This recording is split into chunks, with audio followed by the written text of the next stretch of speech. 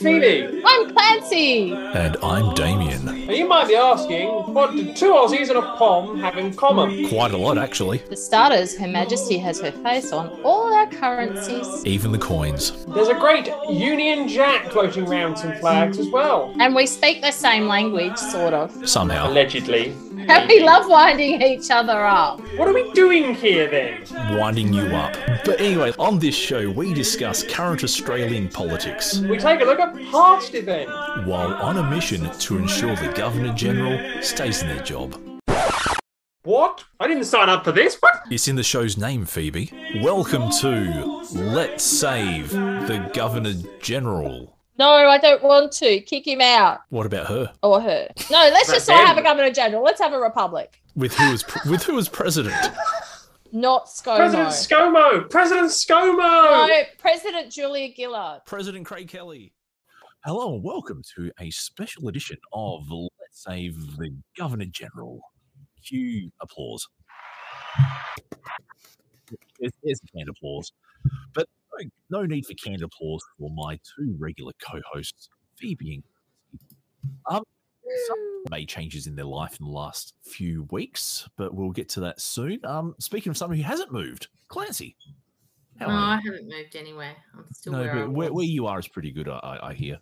Yeah, apart from the saga of the driveway, it's pretty good. The saga of the driveway, yes, that's because you just can't seem to get your driveway going. Well, I can't seem to get down it. That's Ah, you poor duck. And speaking of poor ducks, It's good Phoebe, to be on this. I don't see a hot box. Where's the hot box? The hot box is in England, and I am somewhere else in a different part of the globe, shall we say. Are you?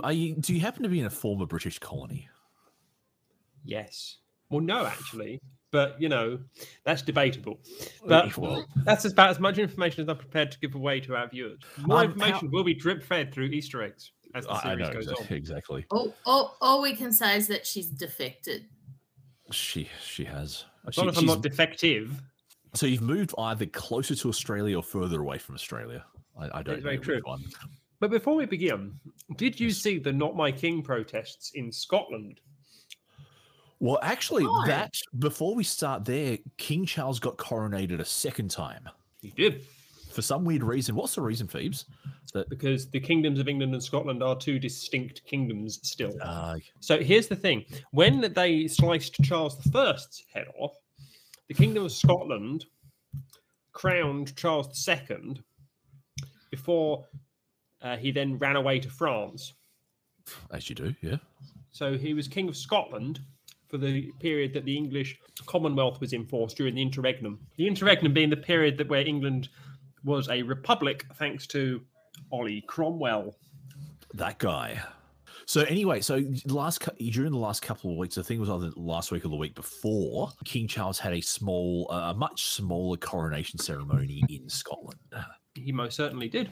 He was presented with the crown jewels. Because when he goes into Scotland, he is no longer an Anglican. He's a member of the Church of Scotland instead. So he becomes Presbyterian. Oh, poor guy. He's Anglican in England, Yes, and Presbyterian in Protestants Scotland. are Presbyterian. He's a bloody two-timer, that guy. In more ways than one. But isn't it weird that the Stone of Scone is kept in Scotland that makes him the king of England anyway? Well, that is another thing that comes from King James I, he took the Stone of Scone down to England when he was coronated after he was invited to become the King of England after the death of Elizabeth I in 1583, so that he could say that there was legitimacy when he was unifying the crowns of England and Scotland. So he was already the King of Scotland when he became He was James VI of Scotland, and then he came down after being invited by the Parliament of England when they looked at family tree and went, we don't want that family to become monarchs. You'll do. Yeah, you'll do. I think that's... But anyway, ladies, thank you for joining me for this special dedicated episode 2 in the last week. The Robodebt Royal Commission, and it's literally called the Robodebt Royal Commission. It's just a bit of weird. Royal Commission into the Robodebt scheme is that has come out with some pretty scathing findings. And in that, I'm going to ask the question, has ScoMo's halo fallen off completely? And should he toddle off into the sunset, never to be mentioned again? So He had a halo to begin with. I think That was he mine, did a very minor He one, had- but I think he had some form of he steered Australia through COVID. yes. That's what he had. No, he didn't. He let other But people do the work. Yes, but we didn't know that until we realized he had scooped up all those ministries. And he was going, look, my ministries now you do that, you do that, you do that, you do that, you do that. What was But actually anyway, happening Phoebe, you had a was few that- choice things you wanted to say. So, yeah, Scott Morrison, 30th Prime Minister of Australia, from Mhm. August 2018 to May 2022, was the man that nobody expected to actually become Prime Minister when Malcolm Turnbull lost the leadership spill Yes. in that fateful night in 2018. Everyone thought it would be the bald man that's currently engaged in the culture war against the voice, that is Peter Dutton. But out of nowhere came a man named Scott. And he amazingly managed to win the 2019 federal elections. But that was his high point, because along came COVID and along came the parliamentary sexual misconduct allegations. Because Well, I weren't they think the great? bushfires as well. Don't forget the bushfires. Those bushfires. Oh, yes, really... the bushfires came along as well. And this is the man who gave us AUKUS. And we all know what I think on that front. But the member for Cook, as he is now known, has had numbers of scandals follow him since he has left office. Robodebt is just one. The other major one being the hoarding of ministerial offices during COVID and how to piss the French off. Scott Morrison was an interesting character when he was Minister for Social Services and when he was also Minister for Immigration and Border Protection under Anthony John Abbott, because he was the man responsible for Operation Sovereign Borders. Wasn't that a great time in Australian politics? We give you the man who steered Australia through COVID, Scott Morrison. Scotty from marketing. We'll get to Scotty himself in a sec, but let's just go through the report. Now it's funny. It is very scathing of Scott John Morrison. It is very, very scathing of him. It is. I haven't actually gotten to that part because I'm still going through the. So the text of the Royal Commission has come out, and it's about 1,000 something pages long. So it's a bit of a it's a good bedtime read. It's a very weighty document. It is a very weighty document. But in short, so Robodebt was a nickname given to the idea that computers were doing the work of averaging income for welfare recipients in order to aggregate whether there was a debt that needed to be paid back. So that's where the Robodebt came from, robot and debt. It was a portmanteau, as you would. And it did actually kind of start with Tony Abbott, because according to the report, now just to briefly read from the report, in September 2013, the Liberal National Coalition, led by the Honourable Tony Abbott MP, won government. Interviewed by the Australian Financial Review in December 2012, Mr. Abbott had made some expectations clear in what the writer described as blunt warning to public servants. Because what normally happens is that a government comes in, they've got all these policies, and they rely for the implementation on the public service. There's nothing wrong with that as such. But what I like to be able to say to the public service is, look, this is how we think it needs to be done. Rather than relying on them to tell us, I'd like to be in a position to tell them on day one. The executive government depends on the public service for its administration, but the more authoritatively the government of the day can speak to the public service, the more likely it is that the public service will administer your policy in a way which recognises its spirit and its letter. On that, ladies, what are your thoughts?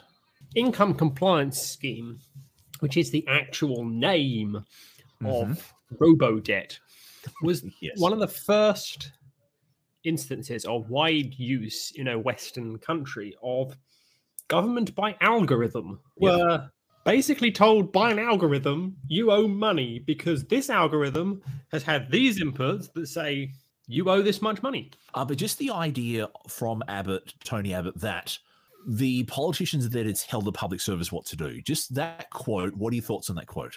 Well, that's nonsense, because the politicians don't tell public services what to do. The Commonwealth Parliament tells them what to do, because we start having just the politicians, and by politicians in this case, Tony Abbott means the cabinet of Australia and the executive branch of Australia. He does not mean the democratically elected House of Representatives and the pseudo-democratically representative Senate. He doesn't mean those two bodies. He means he as Prime Minister of Australia wants to go, do what I tell you. And he wants to be able to say, Minister for Welfare, Scott Morrison, do as he tells you. That's what he actually means by that statement. He doesn't actually mean the Parliament itself. No. We know that because Robodebt did not have legal underpinning. Yeah, as something we'll discuss shortly. Clancy, before I jump in, anything you want to say before?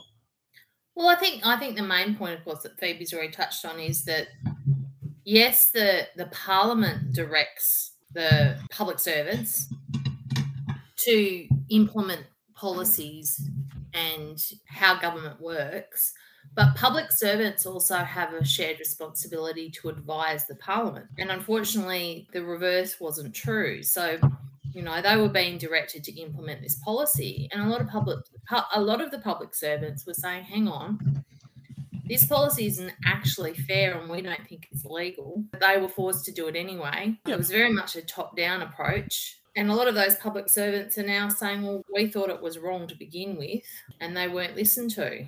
I kind of don't mind the idea of, I suppose, a minister or something that is a bit more authoritative. But I suppose the problem is that if you're going to override, the public service is also there to give you advice. That if you're going to override that two-way feedback mechanism, then there's nothing wrong with the government implementing the policy and giving clear and frank instructions on how things should be done. But there's also a thing called operating within the law and making sure that you're, not going to create more problems for yourself. Absolutely. And the big thing here to remember is that parliamentary democracy functions with the executive being able to do its job within the law. And with that, Parliament also has to be allowed to be able to function by being able to scrutinise the actions of ministers and government officials. No one is above the law. Be they elected officials in the House of Representatives or in the Senate, or be they those civil servants by those civil servants having their short and curlies hauled in front of a select committee. They are the two biggest ways. So you've got question time, which takes place, which is frankly a bit of a joke, but it's question time for you. And you then have the select committees, which are usually overrun by lunatic members of the One Nation Party. But they don't need to be like that. The way that it should be working is that the government does its job by running the departments and directing the policy within the law that the Parliament allows it to do. To my knowledge, but correct me if I'm wrong, Australia hasn't passed any Henry VIII Acts or Henry VIII clauses in Acts of Parliament, which allow ministers to just do as they please. No. Though I think some ministers do push. Oh, they do try. Yes. Oh, they do try, but it doesn't really go down too well. No. You've got to remember too, Damien, that ministers are voted in. They're not appointed by merit. So, they're selected. So they're not, they're basically...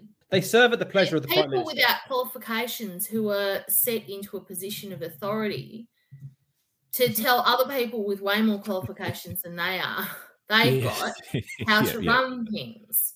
So, which is a bit like a monarchy, really. So, this is the thing, is that the public servants often have decades of experience and qualifications on, how public policy works and what laws are in place and whether or not certain things can be implemented. The ministers are meant to take advice from them before they formulate any policy so that they know that the policy is actually lawful and can be implemented. In this case, they've obviously not done that. They've ignored the advice, in fact, actively ignored the advice. But this next quote I wanted to highlight from the report. And in relation to welfare services, in January 2015, the newly appointed Minister for Social Services, Mr. Morrison, described himself in an interview as planning to be a strong welfare cop on the beat because Australians were not going to cop people who are going to rot the social security system. So thinking what we think of Scott Morrison now, how do we see that turn of phrase? It's a fairly horrendous phrase, because what it effectively says is that I'm declaring war on the poor. Effectively, that sentiment basically says, yep, I'm declaring war on poor people in Australia. How dare poor people get a handout from the government, even if they're in employment? I don't quite see it as that. I think he's allowing people to have welfare, but it's sort of like, as soon as you step over the line, then only what's given to you, don't you dare take. It's this persistent idea that somehow if you are on welfare, then you are rorting the system, or you're a bludger, that you're not actually, or that you don't deserve it, that somehow that money is given to you for no reason. Which is actually in the report as well, in this paragraph I'm highlighting. By casting recipients as a burden on the taxpayer, by making onerous requirements of those who are claiming or have claimed benefit, by minimising the availability of assistance from departmental staff, by clawing back benefits, whether justly or not. A very mean mindset, that's the thing. It's not necessarily a mean mindset. It's a populist mindset that basically says, you go to work every day, these scroungers don't go to work, and you pay taxes to prop up their lifestyles of drinking and gambling, which is basically what the stereotype of the right-wing anti-welfare, anti-poor populist rhetoric that you hear in countries such as the United States, the United Kingdom, increasingly in Germany, increasingly in Italy, and unfortunately seeing it in quite flowery language here, but the underlying sentiment here is people who claim benefits, it should be made as difficult as possible for them to claim benefits, so that they spend most of their time claiming benefits, so that they are made to feel like they are doing something which is wrong, that they're made to feel like they're doing something which is difficult and something that they shouldn't be doing because it's so challenging. And these are people who in some cases have had their jobs taken away from them one day, and they're trying to access the system the next day, and the system is as upsetting to them as when they were sacked from their job the previous day. Yeah, I remember even back in the late 90s when I was applying for what was called Oz Study. Applying for payments is a bit of an onerous. Phoebe's right. The system's set up to punish the poor. It's not really set up there to help the poor or people who have fallen onto hard circumstances, often through no fault of their own. And it really isn't a fair system. I had a similar issue. I was on Oz Study like you were, Damien, for many years while I was studying. I had one subject that I had to complete, which meant that I didn't qualify for Oz Study for that 6 months. I was having to apply for jobs, even though I had a job waiting for me when I graduated, that I couldn't start yet because I had to finish the one subject. The other onerous portion of this was the fortnightly requirements to report your wages. Let's get into it. We're still in the history. We're still in the build-up to Robodebt. So this paragraph here from the Royal Commission, in May 2015, as part of the 2015-16 budget, the government adopted a measure named Strengthening the Integrity of Welfare Payments. Geez, that sounds described as a package. Not draconian at all. Not draconian at all. Described as a package for enhancing fraud prevention and debt recovery and improving assessment processes in relation to the payment of Social Security benefits. It was expected to save $1.7 billion over 5 years. Most of those savings were to come from the Employment Income Matching Measure, the initiative which began Robodebt, which was proposed to recover overpayments resulting from incorrect declarations of income. Another measure in the package, titled Task Force Integrity, involved the secondment of AFP officers and was designed to crack down on welfare fraud. I'm sorry, AFP were involved in this. They were indeed, yes. That's Jeez Louise. Talk about criminalising the poor as well as, bludgeoning the poor. But I mean, in summary, you read that sentence out. You read that paragraph out before you carry on. It has not been written by somebody who wants this to be understood easily. I understand it because I take an interest in these things. And I would write that to an instructor if I was instructing a barrister. That's the kind of language I would use if I was instructing a barrister. Okay, fair enough. I wouldn't use that in everyday parlance. That's just nonsense. No.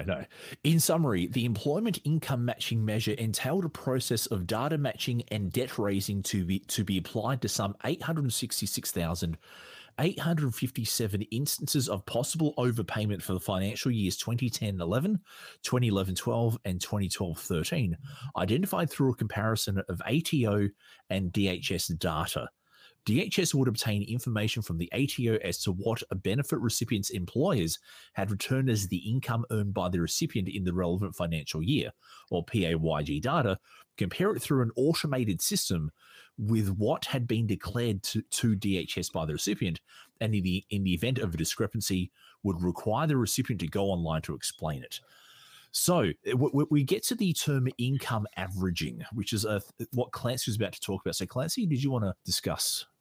Yeah, so that this whole idea that when you had an income from one source, whether it was from the government itself or from a paid employment position, say you'd had a job or you'd been paid in under a different system, and then that stopped. So you lost that job or that work wasn't available to you anymore, and you were just getting unemployment benefits, then they would take the income that you used to earn and add it to your unemployment benefits. If the money that you were earning previously was more than what they believed was... Or was calculated to be more than. Exactly. You would actually have to pay it back, even though that was money that you earned.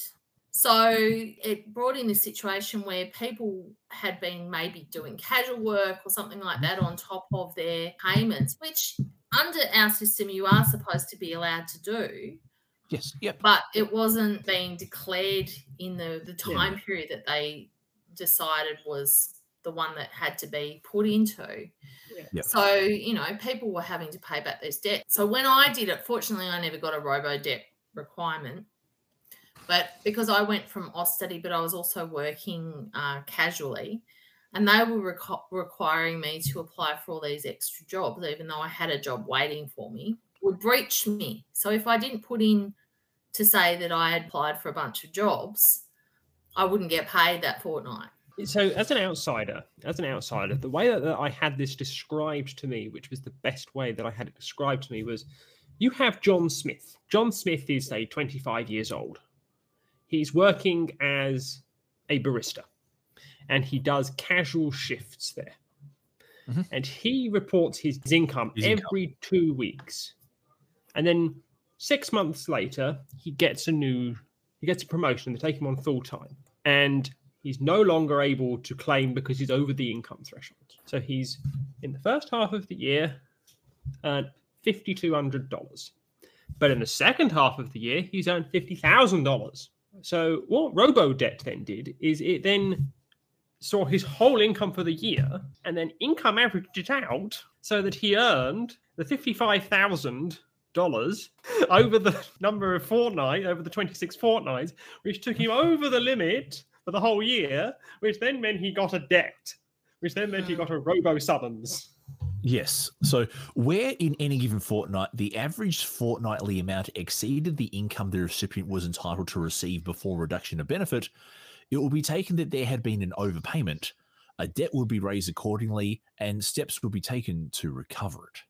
So the DHS will get the ATO data and see that you earned something in a fortnight, and then either average the higher amount over the course of the year, or just take one fortnight's data and apply that to every fortnight and whammo. Or take the whole year if your circumstances changed, and then average out your whole year's earnings, even if you had weeks or fortnights or months where you were eligible. Correct. Absolutely nuts.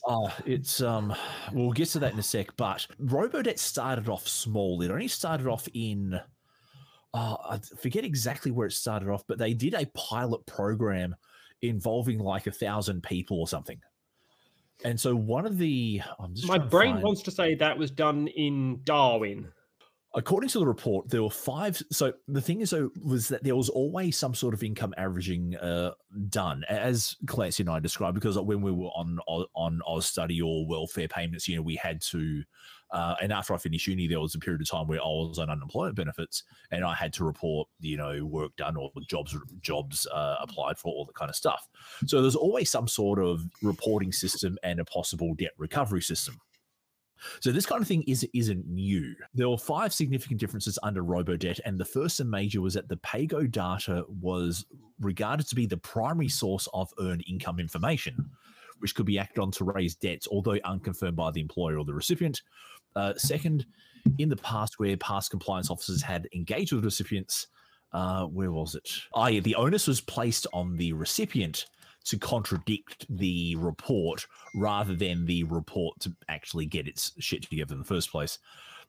Thirdly, where averaging had previously been used to arrive at a fortnightly income in limited circumstances, the PAYGO data averaged on a fortnightly basis was now applied automatically where alternative information was not provided and accepted.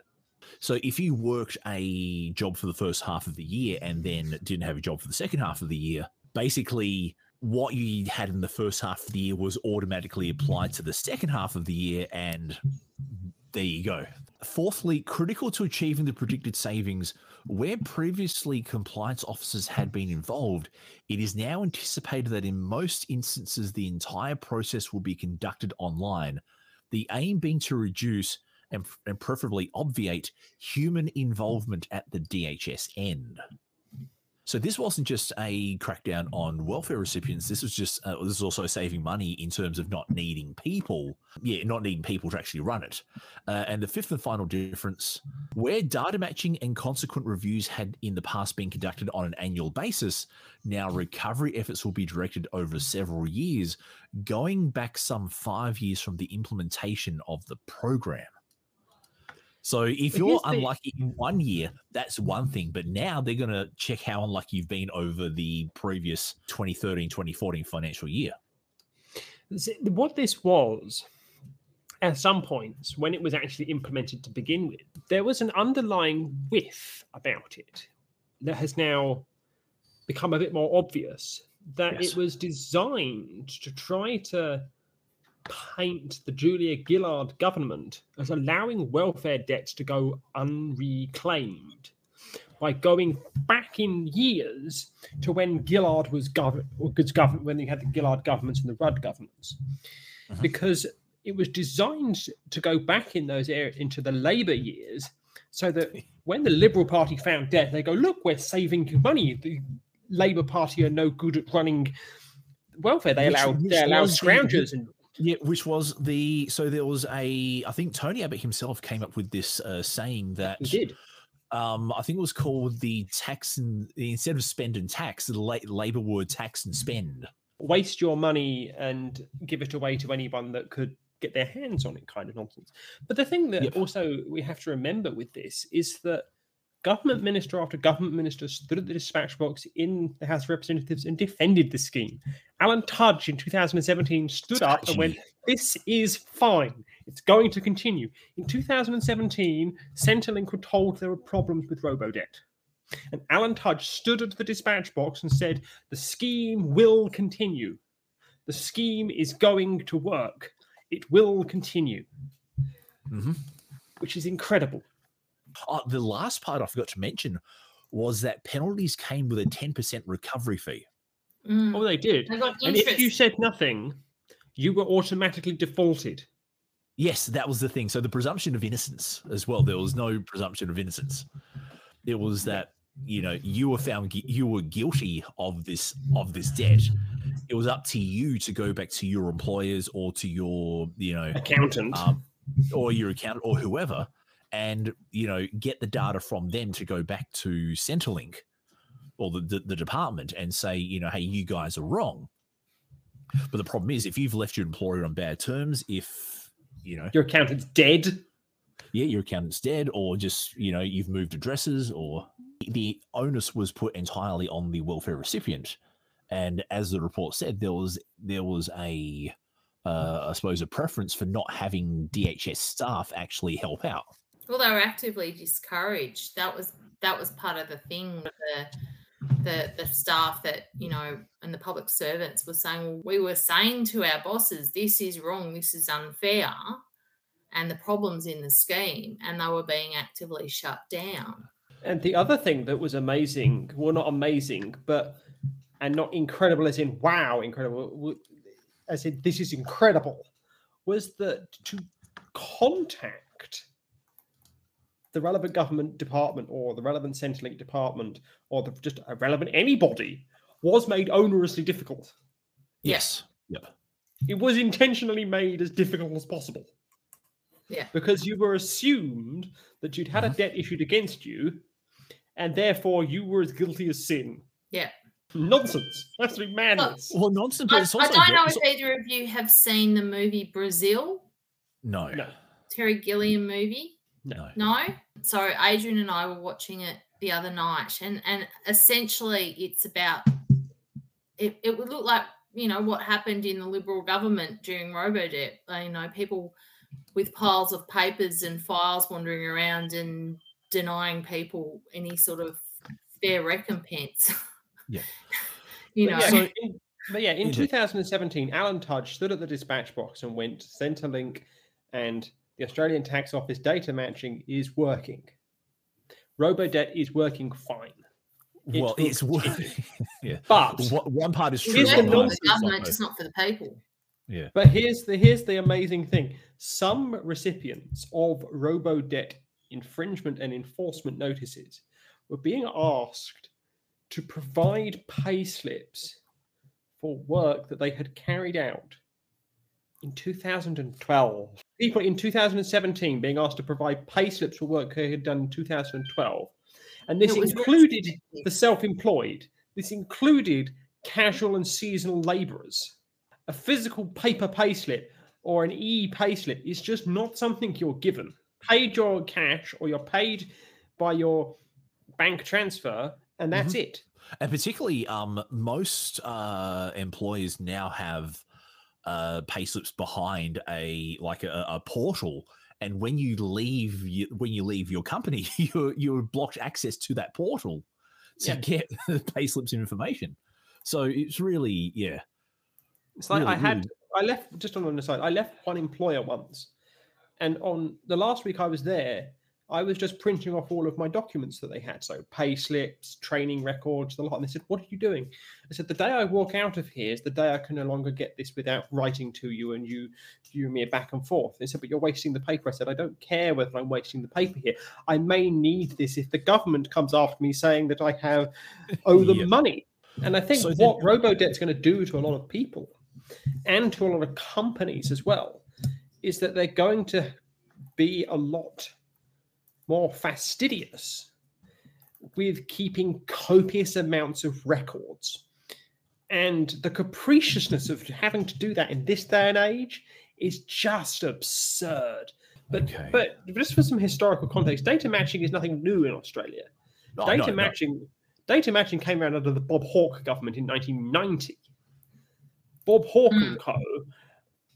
implemented the data matching stuff to begin with.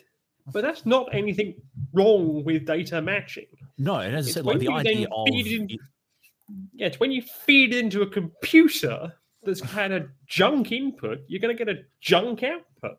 Well, and then told just, if you don't have anything, just use this and apply it every step of the way. So the first part is that it was a rush proposal. There were people who, so here we go. Jason Ryman shared Ms. Collins's reservations and the view that they had not done enough work at that stage to put the measure forward, but he had been instructed to develop it nonetheless. He considered that they had not done the work necessary to bring together something that would have significant confidence in. Mr. Ryman gave evidence that ordinarily there would have been some level of testing that would have developed specifications for the process, including details of why and how customers would engage with an online process. But down here, Mr. Britton similarly felt that the measure needed more work. He was worried about the pressure he felt was being applied by his manager, Mr. Withnell. The proposal was, his view, hugely complex. There was imperative to get the savings, to get the investment, to build the platform. He said, not only through this measure, but we will come to the other ones. There was a lot of pressure, to get it through. We know boats. We know boats. This is alluding to the turning of the boat third party, and we know how that system works. Yes. So we know how data matching works. So we can tell if you're an illegal in this country by data matching whenever you touch the system anywhere. But the amazing thing about this is that there was an inability of anybody in any of the higher echelons of the Abbott government. By this time, Abbott was not prime. I understand that, but it came from him, and he was still prime minister when red flags were being raised. He was still prime minister. He doesn't get off scot-free here because Scott Morrison took the hit and then lost the election. Yes. Tony Abbott is the reason this was there in the first place. And nobody in those periods of time when it was basically being screamed at them in 2017, as I said, when Alan Tudge stood up and said, it's working, nobody was prepared to look at the scheme and go, why are people actually saying this to us? They weren't prepared to actually look at it and go, is this actually something which can be salvaged to work correctly? Is it fine anyway, and we need to explain why they're wrong? Or is it something that is actually maliciously being told it doesn't work? Yeah. And what you actually have is you actually had the worst case scenario for that. People were telling them it wasn't working, and they were telling them it wasn't working for very good reasons. Was working and it wasn't working. So if it doesn't work properly, it's not working. Yes. Yep. And people were ignoring people saying, look, this is not working, and going so far as to actually turn around and go, piss off. This is going to work. It is working. Go away. There was also stuff involving the, how can I say, the Department of Human Services and the Department of Social Services as well. It eventually got released to the wider public, but then there was pushback. There was like people going, no, this isn't fair. This is BS. Law firms and academics started to get involved as well, and so there were lawsuits that had got. I think there were appeals made via the Administrative Appeals Tribunal. And one of the places this whole thing fell down was that apparently, according to DHS rules, if there is an adverse finding against a DHS ruling, it's supposed to go back to the Department of Social Services. And that didn't always happen. Or there was a collusion between the two to ignore what was being instructed by the AAT. But Malcolm Turnbull doesn't come out smelling like roses either. No. Because Malcolm Turnbull could have very easily terminated this program, and he didn't. I need to apologise for what I said earlier, because it wasn't Abbott that was in government when Tudge was standing up. It was Turnbull that was standing up. And I think that what people are failing to see here is that there were 3 prime ministers watched this happen under, and only two of them were called and gave evidence to the Royal Commission. I'm a little bit surprised that I am amazed that the third person didn't actually step up and go, look, I was involved in this as well. I'm surprised they didn't say, you will turn up here, mate. He was too busy in England with his mate Bojo, helping Bojo resign from office. Rochelle Miller, and she testified that the department was meant to go on the attack on any adverse media coverage as well, which I find absolutely. And these are things that were just, frankly, should never have been allowed in this day and age to occur. These are the kind of things that you would expect from Victorian poor laws, for crying out loud. Yes. These are not things in a modern, multicultural, multifaceted 21st century democracy. It just isn't like that. Especially not in a social democracy that Australia is meant to be, where we are meant to be caring for people who are less fortunate, who can't necessarily work. You have a social safety net for a reason, and this set fire to it. Exactly Indeed. Mr. Tudge personally involved himself in responding to media, manifesting his acceptance of those Ms. Miller's suggestions of a strategy involving a strong defence and the story of a system that is doing what it's supposed to do. Part of this, and what they did say in the report too, was that there was this perception that rorting was widespread and that people were out to manipulate the system.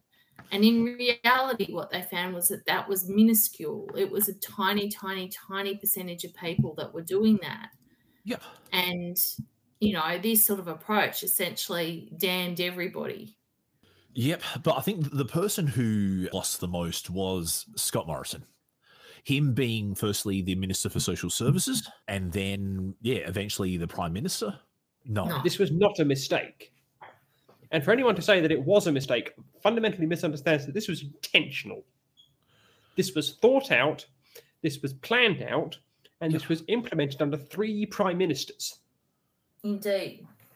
3 liberal prime ministers implemented this. Yep. And not a single one of them, when they came into office, or whilst they were in office, went, what on earth is this? Well, because maybe the need for budget savings was greater than the... But here's the irony of that statement.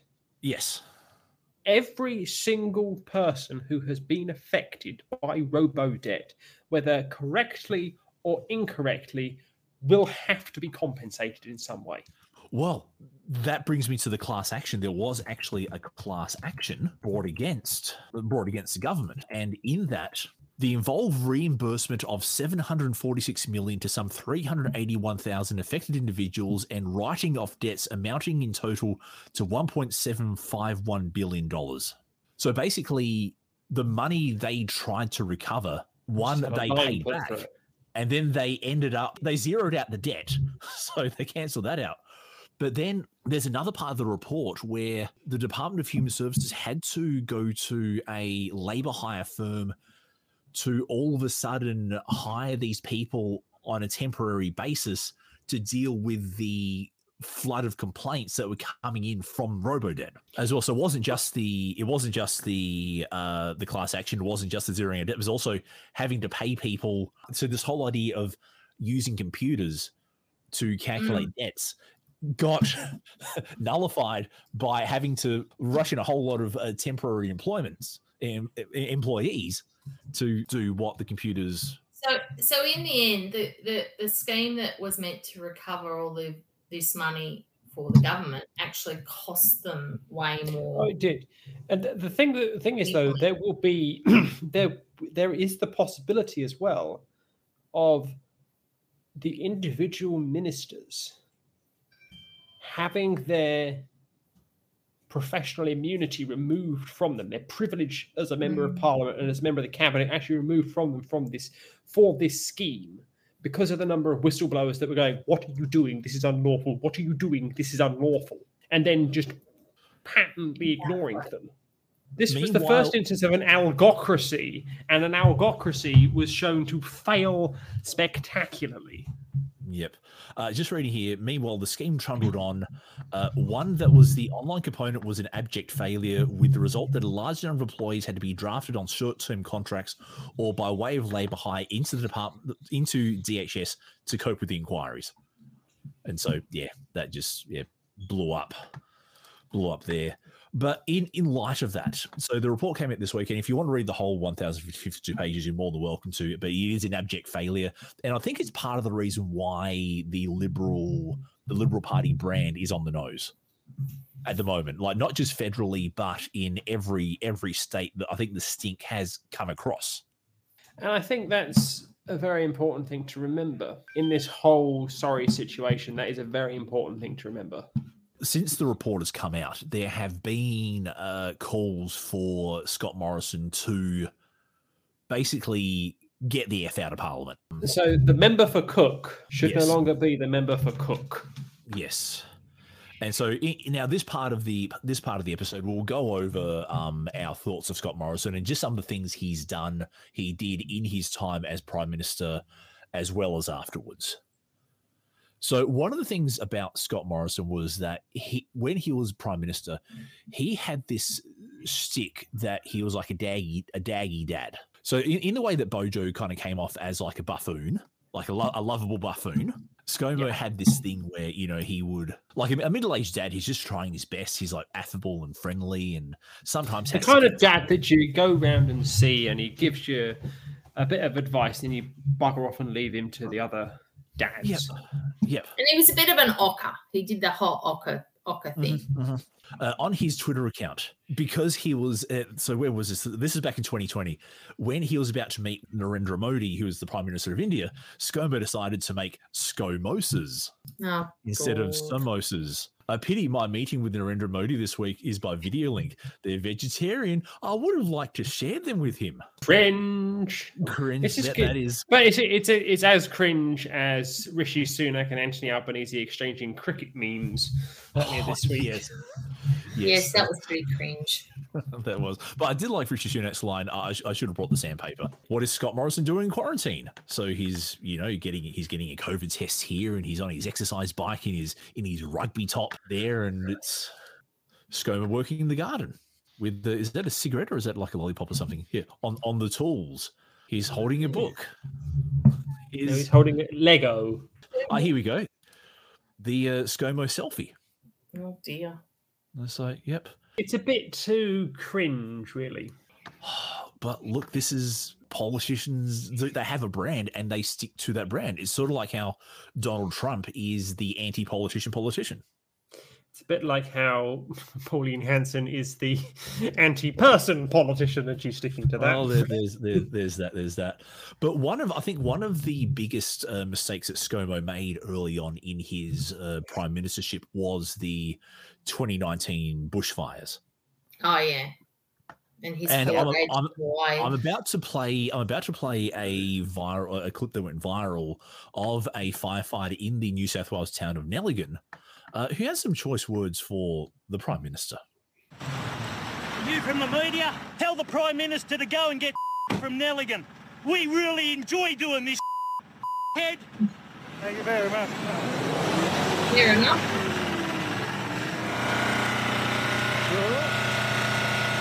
I've lost 7 houses already in Nelligan. I'm not going to lose any more, you head. Some very, very choice words for the Prime Minister, because apparently one of ScoMo's defences was that firefighters really love firefighting. Did you not know that? Just like nurses really like sick people. Yeah, exactly. IT people really love broken computers. Actually, we do. Social workers really love taking children from their parents. Yeah, But yeah, that was and I think his defenses were that he promised his kids would take a holiday. He would, he was feeling burnt out and exhausted and stuff like that. He was feeling burnt out and exhausted. ScoMo was, yes. Yeah, ScoMo. Like he promised the kids that he would get away from the job for a couple of weeks, and it just so happened in those couple of weeks that that's ScoMo. After ScoMo left office, so this year or was it last year? I forget. He left office in 2022. He left office. It was like, it's just all a bit of a blur. So during the 2022 election, he was retained as the member for Cook. But he had quite a big majority in Cook. He won the seat by 2-1 on the two-party preferred. Yep. However, he no longer led the party that had the lower house majority. So that gave him a lot of free time to go and see some mates. One of those mates was the infamous Margaret Court. Do you believe if you lose an election that God still loves you and has a plan for you?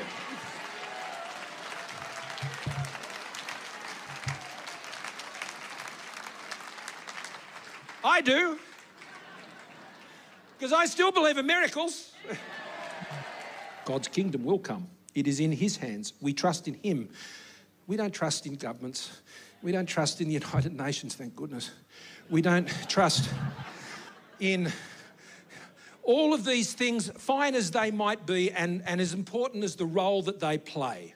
Believe me, I've worked in it and they are important. But as someone who's been in it, if you are putting your faith in those things like I put my faith in the Lord, you are making a mistake. That's a very interesting... He's made a mistake putting his faith in the Lord. What Lord? Exactly. The House of Lords? Possibly. That's that was more for Abbott to put his faith in the House of Lords, but so not long after he lost the prime ministership, he went over to Perth because Margaret Court built a new church, and he was there to commemorate the opening of Margaret Court's new church building, I should say. She's a wonderful human being, Margaret Court is. She's just wonderful. So I thought it was actually interesting that Scott Morrison actually went over and did that because of all the controversy surrounding Margaret Court and her fairly strident social views. Social views, yes, that's a good way of putting it. But he's made to avoid me going on another one of my patented rants. His speeches in Parliament have become slightly deranged. What do you mean? Slightly deranged. So the member for Cook has made some speeches in Parliament. Mm-hmm. So when it was announced certain things that he had done, like the report into his multi-ministries, and he gave that speech in Parliament where he was basically just shouting, "I did nothing wrong. How dare you say I did anything wrong?" Was it in Parliament or was it the press conference? No, that was in Parliament. He was standing in Parliament. There was a press conference as well, but he was standing in Parliament as well. Okay, all right. Let me see if I can find. Can you find the footage of that, or I can? Let me see if I can find, because I know there was a. Actually, we'll talk about the multiple ministries. Is one of the things that came out after Scott Morrison left office was that because it was when he got censured. Yes, he got censured. So basically, it had come out. Now, I forget how it came out. I think someone had let slip. I think it might have been Barnaby Joyce who had accidentally let slip that at the beginning of the COVID pandemic, and then basically up until he was Prime Minister, Scott Morrison had secretly held the portfolios of, I think, Treasury. Immigration, what was it? Mining and resources. He held a lot. Yeah, there was about. And the only one that he really owned up to was health, I think, wasn't it? So that was the first one he took over. Mining, because he actually made a decision in mining to Home Affairs. That's right. So Treasury and Home Affairs, because he actually made a decision to overturn an exploratory license that was politically inconvenient. It had come out. It was let slip that he had held his secret ministries, including Treasury, which was held by his apparent good mate Josh Frydenberg. Josh Frydenberg didn't know that ScoMo is secretly held, but it brought the Governor General into disrepute as well, because ScoMo basically he signed off on it. Yeah, well, but ScoMo basically went to the Governor General and said, "Look, can you swear me in as a minister for this?" And the Governor General went ahead and did that, but he didn't keep any official records, and he didn't publish any official records saying that, hey, you've now got a new minister for, you've got a new Treasury, you've got a new Minister for Home Affairs, all that kind of stuff. When you have had more in government, then you may wish to cast the first stone in this place. This was an abuse of power and a trashing of our democracy. Parliament delivering his legacy, the first Prime Minister ever to be censured in the House of Representatives, including by one of his own. I do not accept any of the explanations put forward by the former Prime Minister for his actions. One explanation, that while he had been secretly sworn in to administer 5 departments, I was not sworn to hold the office of any of those ministerial portfolios. And this about the secrecy. Had I been asked about these matters at the time, at the numerous press conferences I held, I would have responded truthfully about the arrangements. Congratulated by a long line of colleagues. I thought this morning we would see some contrition, and we got arrogance and we got denial. Opposition leader Peter Dutton didn't defend Scott Morrison today, few did, but he did find some comfort from another former Prime Minister, Tony Abbott, unveiling his official portrait, painting a picture of solidarity among former PMs. Between us, there should always be a bond of respect. I think Albanese put it right. Instead of there was no contrition at all. He didn't think he'd done anything wrong. No, exactly. And so you got that, and I've got this. So that he held a press conference. So he was censured. And censured basically means what? How would you explain censure? So censure is where you were a very, very naughty boy, And we are saying you were a very, very naughty boy. You basically reprimanded by A nice slap on the back of the hand. Yes. But these things do come with more symbolic than actual inflict. Well, there's no consequences from it. No, but there is a lot of political consequence to it, because basically what they said was that we know that what you did was a pile of crap, mate. Don't do it again. Well, hopefully he won't be any chance to, but this was his defence in a press conference. And they say thank you, that my business is still there today, and that my employees still have a job, and that now there are better times and they're doing better. Sure, it's tough still, but they know what the alternative could have been. So I'm very proud of what Australia was able to achieve over that period. I'm very proud of Australians, and I'm proud of all of those who did everything they possibly could, whether they be health workers on the front line or those public officials who beavered away in the back offices supporting governments at a state and federal level to help us all make the best decisions we possibly could at a time of extreme strain and unprecedented levels of challenge that you have not seen in this country since wartime. Over that period, we took decisions. I did as a Prime Minister, we did as cabinets at federal and state level that some of us would never have dreamed that we would ever have to make. And I remember making that comment on numerous occasions. The situation was very real. It was very serious. Events changed hourly, if not even more frequently than that. So ScoMo basically goes on to say, look, unprecedented times call for unprecedented measures. So I did what I had to keep the country going. A very ScoMo thing to say. You didn't have to swallow up every government department. No, you didn't. So, Clancy, you are a healthcare worker. Mm-hmm. How do the words of ScoMo resonate with you as a healthcare worker? Oh, it's complete bullshit. So the thing is that there's I don't think people realise how much planning had already occurred in health particularly, but also in wider government and infrastructure in preparation for such a thing happening, right? And this is part of the thing that really pisses me off about how they approached it, because when I was in public health many years ago, we had a pandemic preparedness plan that was already underway. Mm-hmm. This is back in 2007, 2006, right?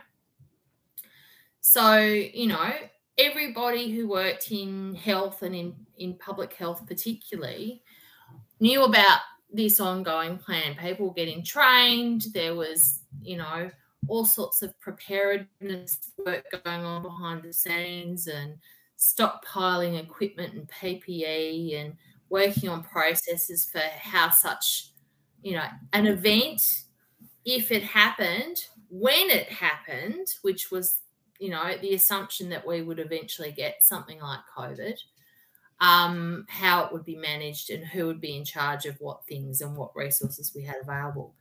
All of that stuff had been done.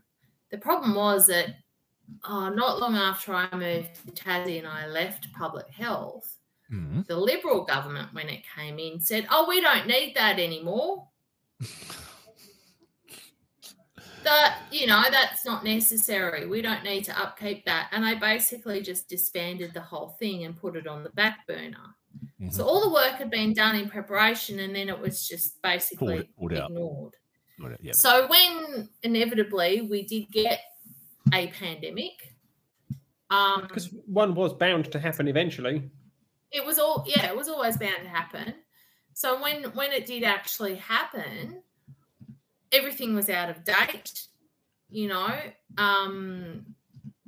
and all of those sorts of resources had been disbanded. The networks had been disbanded. Yep. And they had to scramble. So, he basically disenfranchised all of these agencies that had, already prepared for this stuff and dismissed those efforts, and then was surprised that you know, things didn't quite work the way they should have worked. Yeah. What a surprise. Yeah, yeah. But and that was the thing that pissed me off. I didn't realise because I'd moved to Tassie that that had happened until they started. And I'm like, well, things will just slot into place. That we've already got plans for all this, and it didn't. And I was like, what's going on? And then I realised what had happened. So there was a lot of righteous anger and disgruntlement, I'd say, on the part of a lot of healthcare workers who knew that this work had been done, but it just hadn't been continued, and it was all for nothing, basically. It was all for nothing. And the thing is, if we'd have had it, we could have managed things a lot better with a lot less grief in the end. Yeah. But, you know, and it cost a lot of money. Like when I think back on it, it's like all this money had gone into this and then it was just abandoned and all that money was wasted. And then we had to spend a shitload more money trying to scrabble back what had already previously been achieved. Yeah. Yeah. One of the things about ScoMo was that, and I think Albanese had said it pretty well in that clip Phoebe got me to play, was that, you know, there's not an ounce of contrition.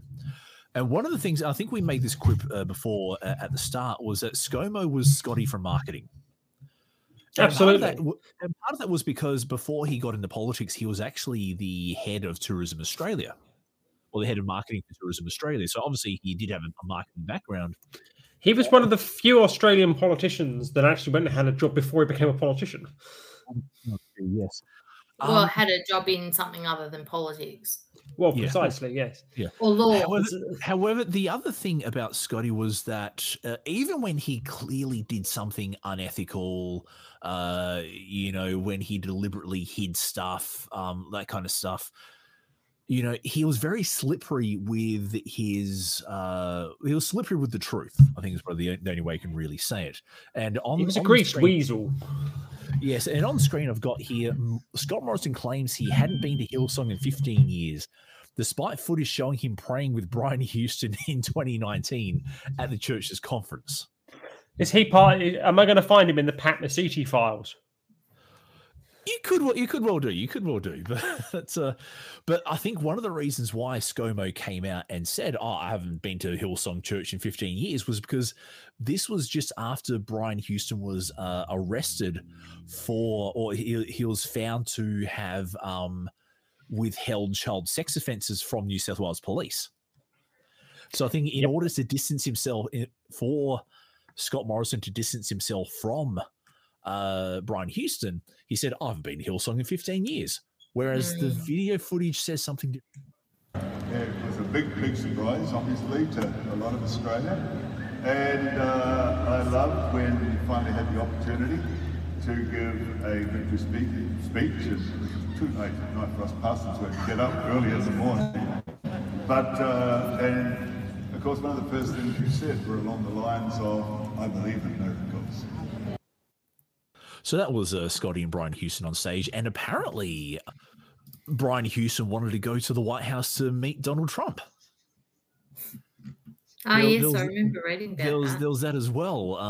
I don't know what happened there, but that was but yeah, Scotty came out. So Brian Houston got himself, I think, arrested or charged or something, and Scotty came and said, "I haven't been to his church 15 years," where it's kind of like plain as daylight that he was there.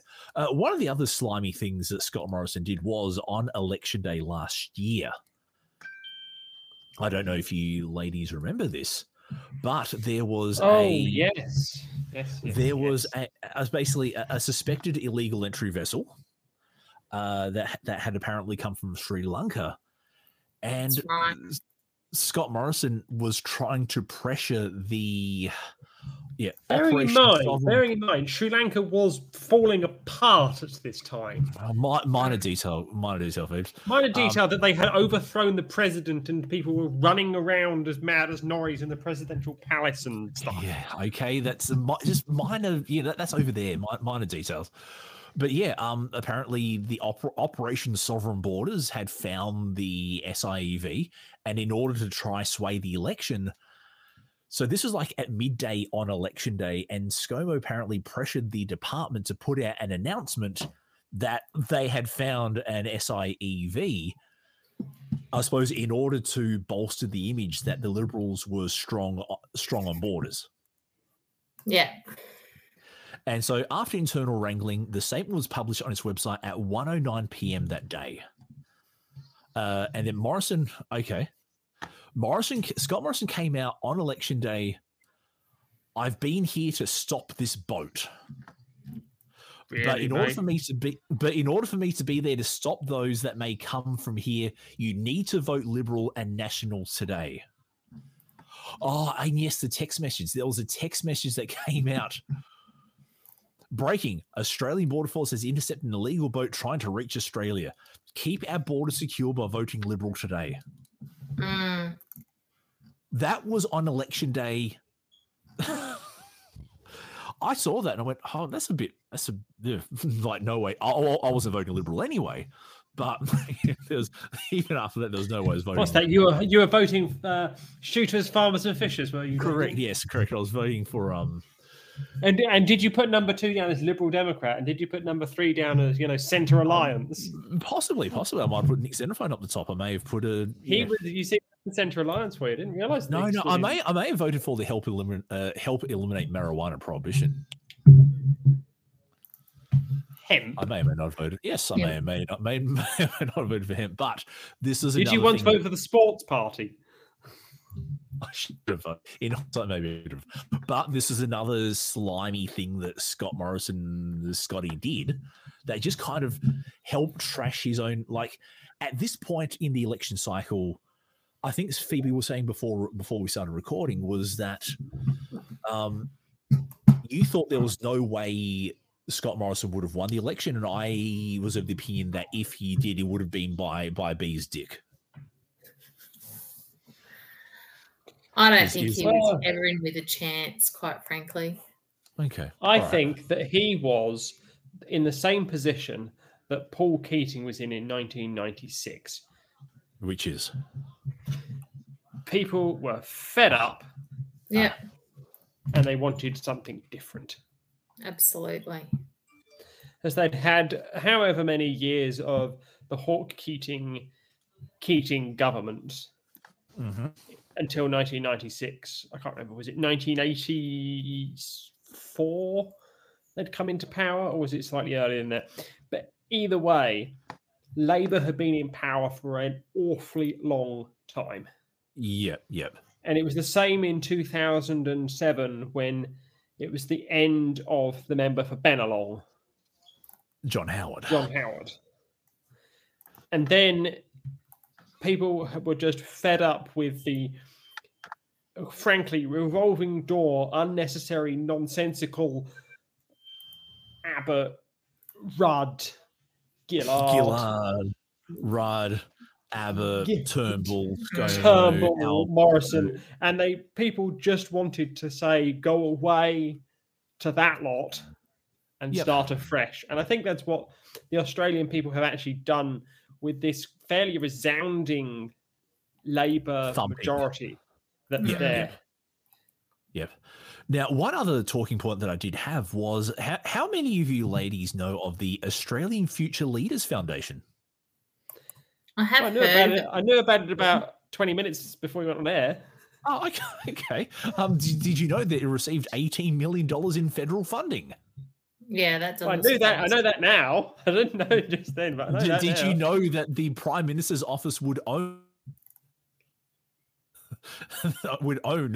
the project of the Australian Future Leaders Foundation? Own? What the hell does that mean? Own. I don't know. It's just own.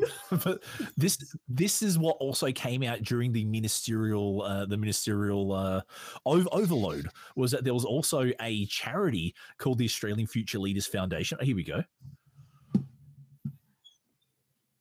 As a charity in 2021, official launch held at Admiralty House in May 2021. Has not started any project, but will receive $3.6 million in federal funding. Well, this is back in 2021, but yes, it was just one of those things that made both the Prime Minister and the Governor General look bad. The terms and conditions of the funding agreement between the Department of the Prime Minister and Cabinet and the Australian Future Leaders Foundation have not yet been settled, despite there being millions of... So on one hand, ScoMo and his crew are chasing, working class people for, $2,000. But then on the other hand, he's giving his rich mates $18 million to do nothing, essentially. And that may be why the Liberal Party's on the nose, is because they haven't got rid of the... Like, if you had a big pile of shit that was causing a stink and you had friends over, would you, like get rid of the pile of shit causing the stink? Or would you just tell your friends, no, there's nothing wrong with that. Everything is fine here. What's that smell? Oh, that's the farm next door. Yeah, the farm next door. Yeah, exactly. Sorry, no. You see, next door they got problems with their bathroom. It was a previous tenants. It was something the previous tenants left behind. Blame it on the neighbours. Yeah, blame I'm sorry, but you see those storms we had yesterday. It's those that they've caused us some issues. We apologise for that, but it's not. Yeah, exactly. It's not that. It's not that steaming, flea-ridden, hot mess in the corner. No, not at all, not at all.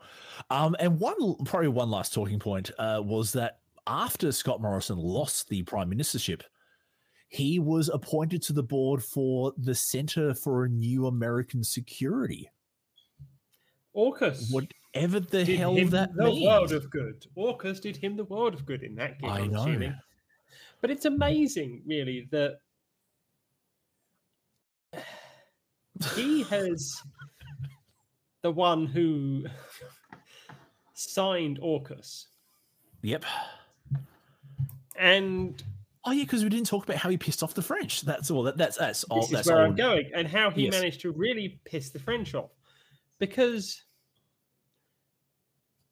he managed to do one thing that no other politician could have done. Oh, Lordy. He yeah. made himself hated on both sides of the chamber with that decision. That's it. It takes a special kind of character to be hated not only by the opposition but by your own party for a decision that you have made. True. Because and then the lies about it as well. I think let's just quickly talk about that, because he, I think we mentioned in our last episode that he was reported as saying, look, I didn't lie to him. I just didn't tell. Just didn't tell him. Yeah. I just was never asked the question, I think was the But this answer. goes to the view that Scott Morrison is just slimy and greasy and weaselly. Well, it's the same excuse he just used for not telling people about the fact that he was the portfolio holder for the other ones. He said, if they'd asked me, I would have told them. But they never asked me. But they never asked me. So, Phoebe, you were saying, sorry, I cut you off. It was amazing how he managed to become somebody that was hated on both sides of the aisle. And that's really quite impressive as a thing to do. Because he's unleashed the wrath of Paul Keating, which is amazing. But Paul Keating's unleashed his wrath against the wrong person. He shouldn't really be unleashing it against the poor fool guy who can't, really do much against it because he's lumbered with a contract that was signed by this bloke. He really should be laying into Scott Morrison as much as he's laying into Anthony Albanese. It's just one of those things where you go, what on earth is going on here? Yeah. And it's just one of those moments where you sit there and you just go, you have done something that is clearly not in the best interests of your country. But it may be in your best interests to do this. What probably one last talking point? There we go. But yeah, Scott Morrison and religion. Now, Scott Morrison is one of probably the only Pentecostal prime minister that we've had. We've typically had either Anglicans, Presbyterians, or Catholics. I think Abbott was. Actually, was Abbott the first Catholic? I don't know. I forget, but Well, Turnbull was definitely Catholic. And then we have had at least one atheist. That was Yes, Julia. we have had one atheist, yes. But ScoMo was the first Pentecostal prime minister. And yeah, it's just interesting that, you know, I think he used his Christian veneer as a way of deflecting criticism. You know, I'm an upstanding Christian person. I'm doing the best. I'm walking by faith. I'm trusting God. The first Catholic prime minister was James Scullin in 1929. Okay, all right. Fair enough. And Malcolm Turnbull was a Presbyterian. Robert Menzies was a Presbyterian as well. Oh, there we go. That's the religious history of Australia's prime ministers. I think. But Pentecostal, ScoMo was the first one. And hopefully the last, because if this is the best example of a Pentecostal prime minister, I'd hate to see the worst. Yeah, that's pretty sad. Why do you say that, Phoebes? Oh, Clarence. Well, you know, if that's the best example. Yep. But look, I think this is what ScoMo did to. This is what ScoMo has done to his reputation. Hey, this isn't bowling the unprepared and defenseless over. Well, there's not much more that can be said about that. No, so for all our listeners, I just played a video of Scott Morrison during last year's election campaign where he was in Tasmania playing a game of soccer against a bunch of like 8-year-old kids or something, and he landed on top of one. Yep. And so that's probably a fitting metaphor for the downfall of Scott Morrison. The downfall of Scott Morrison. Tackling the youth problem before it becomes a problem. He was I think he was taken out of the game at the right time. Indeed. Yeah. But any final thoughts on Robodebt or Scott Morrison before we wrap up this special episode? We haven't seen the last of the long tail of Robodebt, and we will be probably having to speak about it again in about a year's time, I reckon. Why do you say that? Because I disagree, but I think there's going to be some more fallout from it. There will be more fallout from it, yeah. And there will be personal lawsuits against the ministers involved. There will be. And I think that on a state level now, there will be state inquiries into it as to whether there was state institutions that were also relying on this data that may have contributed towards debt being raised against individuals who were receiving state benefits as opposed to just federal benefits. Okay. Yeah.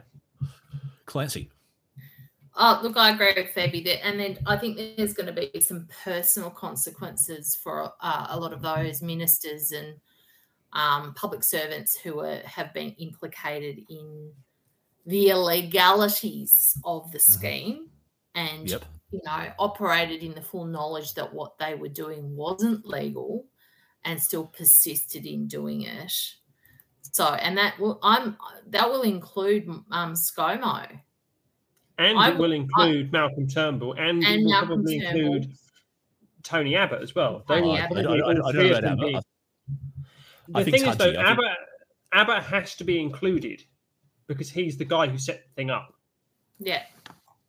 So either he is included in it, or the person who gave him the legal advice that said it was perfectly legal is included. Yeah. Okay, because Abbott is only mentioned like once or twice in the whole commission. Oh, I understand that, but I find that he doesn't get to run away from it. He doesn't get to run away from this, just as much as Malcolm Turnbull doesn't get to run away from this either. Just because Scott Morrison was the fall guy and was the guy who it came crumbling down on his head, doesn't mean that the previous two people get to run away with it. We're going to run away from it. Well, but that's the thing. There's an element of collusion in all of this.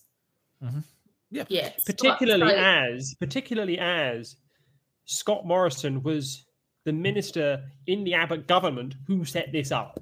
Exactly right. That's what I was trying to get to. So he was the one that set it up with Abbott and then persisted with it as Prime Minister. and then defended it. So there's going to be consequences. There has to be consequences. If there aren't consequences, I will be severely disappointed. But I'll be very surprised if there aren't consequences. I'll be very surprised as well. I mean, there's already been calls for Morrison to resign from government entirely and resign. And that was where I was leading to, was that the big question I have is, how represented in the federal parliament are the people of Cook by their member? Given he's flying around to churches, he's part of Center for New American Security, he's doing all this gallivanting around. They knew this was a possibility. You cannot be this oblivious to the fact that a former prime minister is not going to be sat there diligently in his office in Canberra and in his office in his constituency reading your letters. No. You can't honestly expect a former prime minister to be the kind of person you expect to do that. And the people of Cook knew that full well. And here's the thing. The people of Cook knew full well they weren't going to get representation of the kind of, say, the member for Kooyong now gets. Because the member for Kooyong was the treasurer, who's no longer the member for Kooyong. So the member for Kooyong has now gone the way of the dodo.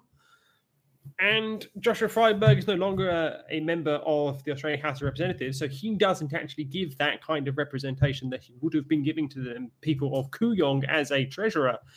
And now they have just a backbench independent member who is giving everything that they need in relation to this. So there's not much more that can be said. They knew what they were getting. They were either getting a prime minister or a former prime minister, and that ain't going to give you the greatest level of representation in Parliament. Indeed. And on that note,